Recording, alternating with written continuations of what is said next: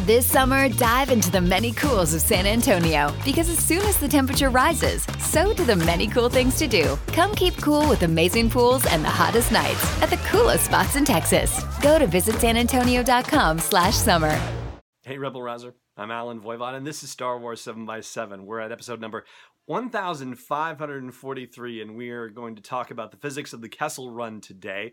I'm wearing my Millennium Falcon t-shirt in the studio here just for the occasion. And here's the background on this. So way back in episode number 1233, so yeah, more than 300 episodes ago, this will be in November of 2017, I had the pleasure of interviewing Patrick Johnson, who is a physics professor with Georgetown University, and he had just released a book entitled The Physics of Star Wars, and it covers a lot of different topics in Star Wars from the perspective of real-world physics. Now, of course, the Kessel Run happens to be one of the things that's covered in there, and he came up with 3 ideas for how it's possible that the whole idea of a Kessel Run being done in less than 12 parsecs is actually a legitimate possibility. And again, remember, this is November of 2017, so this was 6 months before the release of Solo: A Star Wars Story, so we didn't have the details of the Kessel Run. All we had was basically what we had from A New Hope, which is essentially nothing, which is still the open question of whether Han was just saying that to see if he could put one over on Obi-Wan and Luke, or whether there was actually some way to, talk about this as a matter of distance and not a matter of time. And so, yeah, it was all brand new stuff. So Patrick came up with 3 ways to potentially suggest how it's possible that it could be done in a measure of distance and not be a measure of time, as far as like why it was so amazing that he did it in such a short amount of something. So the one thing that didn't turn out to pan out in Solo: A Star Wars Story was a hyperspace analogy. The idea that you could travel through a different dimension, which would shorten in real space the amount of the distance that you were traveling. I guess technically, in a way, they kind of did that at the end of the Kessel Run in Solo: A Star Wars Story, but they had to get out of the whole Maw and all of the, Katie's cluster, the Katie's maelstrom, and all that fun stuff before they could go to hyperspace. So technically speaking, yeah, the hyperspace thing doesn't play in. So there are 2 other things that Patrick suggested that could be a reason why it would be a shorter distance. And both of them actually turned out to be accurate in Solo: A Star Wars Story. First, he suggested the analogy of, well, I'll back up and say he helped you to visualize this idea by saying, imagine that there's, a line that, and 2 ants have to travel, okay? And so it's, 10 feet from start to finish, and the ants travel at 1 foot per second.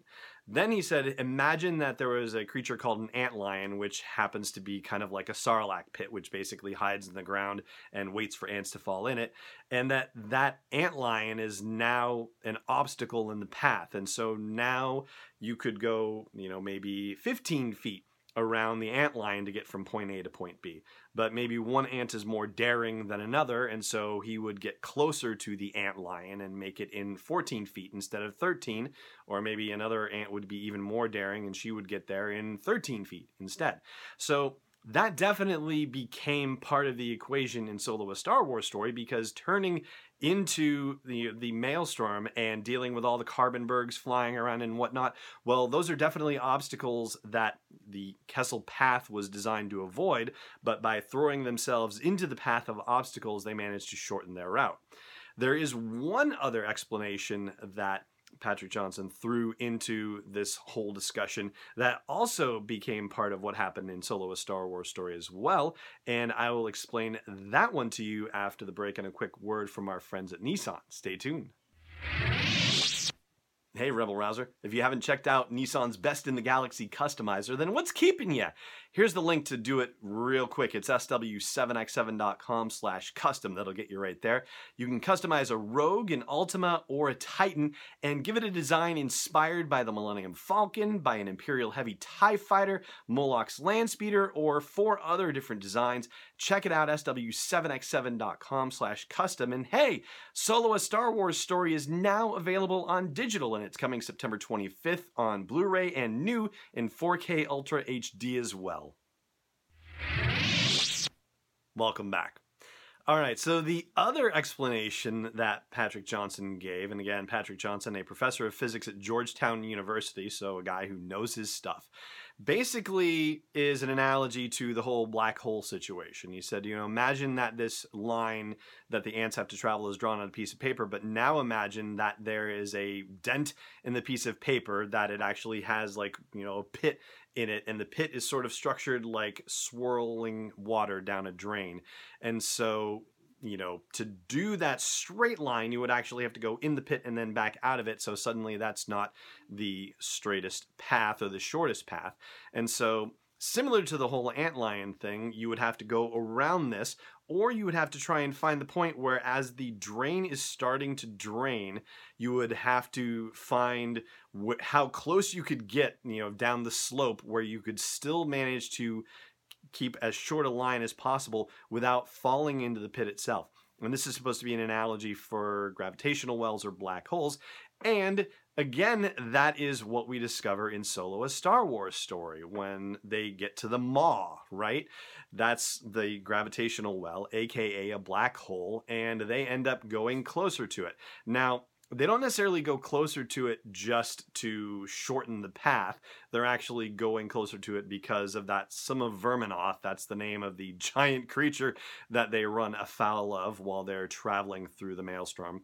And they need to get closer to the gravity well, so that way the creature will get drawn into it and thus sucked off their tail. And of course, they have to do that by launching the escape pod to make the thing go chase after it. And it turns out that they run into a bit of a problem that is described by Patrick Johnson, where they get too close to the Maw and they start sliding down into the gravity well. And it takes that injection of the drip of coaxium into the Millennium Falcon's fuel system in order to give them enough thrust to get out of the Maw. And so it turns out that in that sense, we are not necessarily talking about time once again, and we're actually not talking about speed either with the parsecs thing, although Patrick does talk about speed and how, we're making an assumption in his ideas about the Kessel Run to make things easier to understand that, the ants that he's talking about in the analogy are all going the same speed. And granted, it wouldn't necessarily be the case that all of them would go the same speed, because that would be a very boring situation.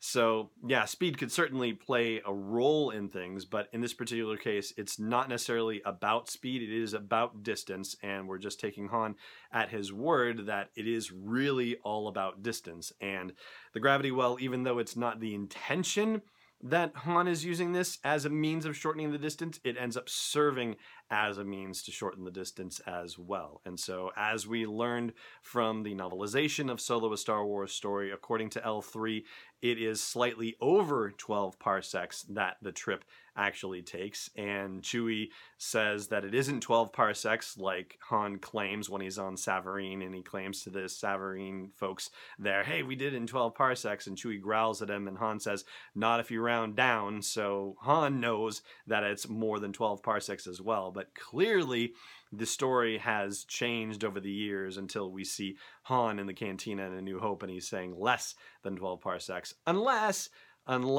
sometime in the intervening 12 or 10 years, he's gotten even cockier and decided to try that route again and see if he could shorten it even more. That would be more than a little bit ridiculous. But, if you're going to go around bragging that you've made the Kessel Run in 12 parsecs, then somebody's going to ask you to do it again and again. And so, who knows, maybe he's done that kind of chaotic run through the Carbonbergs more than once, which would then also suggest that, hey, his whole trip into the asteroid field, well, he's done something similar with the Kessel Run many times. And so his maneuver in The Empire Strikes Back might not be as crazy as it seems on first blush. I mean, still crazy, but, at least he has a reason for thinking that he can get through it alive.